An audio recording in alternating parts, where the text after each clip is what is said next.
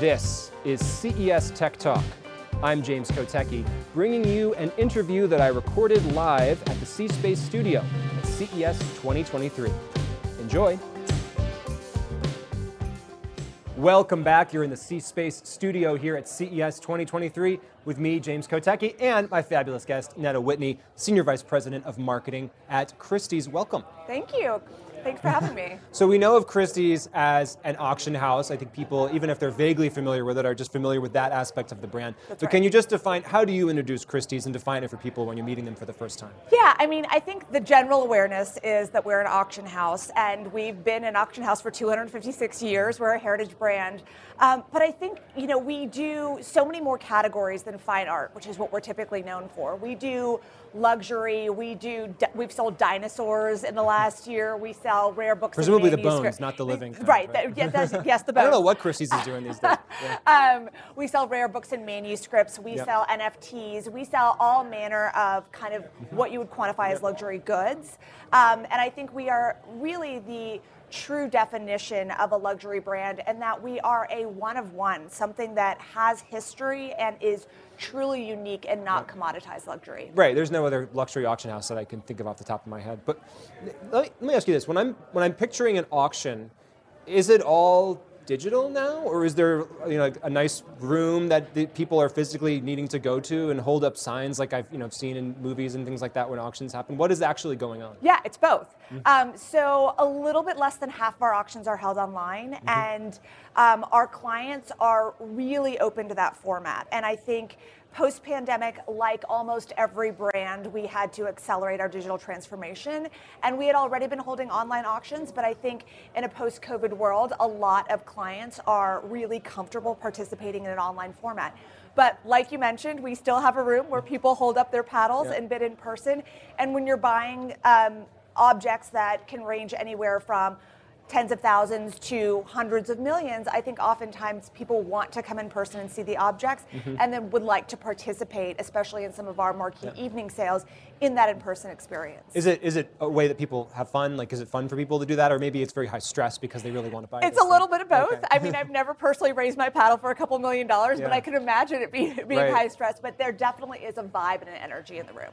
Do you foresee, clearly this band has been around a long time, probably be around a lot longer, but do you see physical auctions being a permanent fixture of this brand? Could we one day be talking about doing these auctions in the metaverse, and now you don't need to physically go there because you can see with very precise fidelity exactly what this thing looks like? You can even hold it using haptics or something. I'm just kind of imagining some future state. I think we'll always see some sort of physical version. I just think with the level of rarity and preciousness of these objects, people will always have a want for that to be in person. That being said, we already use AR technology so that people can place huge sculptures in situ to see what they look like. We already use VR technology so that you can go into a room where a collection might have been housed and see what it looked like. So we are very comfortable with those types of evolutions of technology. We're at CES and we've seen like the most cutting edge of metaverse technology. It is nowhere near the level of fidelity that you would need for fine art.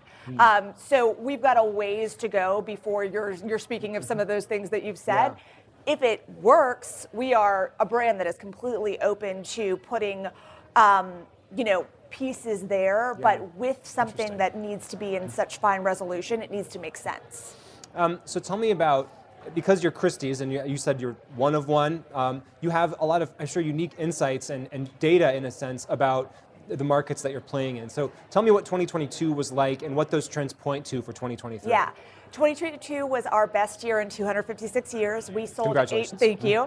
We sold $8.4 billion, and one of the best year for collections. So we sold the top 3 collections globally. One of those was the collection of Paul Allen, former founder of Microsoft. And it was the most expensive collection ever brought to market. We sold the most expensive painting in the 20th century with Marilyn Monroe's Shot Sage Marilyn by Andy Warhol. We sold the most expensive painting ever to come to, photograph ever to come to auction with Man Ray. So it was a lot of firsts in the market. And it also was interesting from a demographic perspective. So we had more millennials than we've ever had before transact with us. We saw growth in our luxury market, which is kind of an entry-level marketplace, just because more people are familiar with having bought a watch, a bottle of wine, a handbag, a sneaker. We're seeing that the millennial purchase power over the last 5 years has grown 127%. So they're definitely a category of wealth that we are really taking seriously as a brand. We're seeing APAC spending power being really important as a demographic and growing tremendously. So those are all great data points from 2022. So this is incredible growth, congratulations. And yet, I can't help but wonder, we're entering into this era of Web3 where people talk about decentralization, where people talk about cutting out the middleman, where people talk about trustless, permissionless societies. And obviously, Christie's is about being something in the middle of that transaction, a trusted party. So how do you think about that brand in this new world? You know, I think what you get when you come to a brand like Christie's is the curation and the knowledge. So you can buy a piece of art on any number of types of website. You can go on eBay and buy a painting. You can buy a painting on the street in Manhattan. You can buy art in a lot of different ways. What you get when you come to a brand like Christie's is 256 years of knowledge of the art market and some of the best specialists out in the world. So you can't really quantify that, and I don't think you can decentralize that knowledge. I think that knowledge base has an intrinsic value, and we're a service. We're a service-based brand, and if you believe in the power of understanding the background of a piece of art or a diamond or dinosaur bones, then we're the people who have those specialists.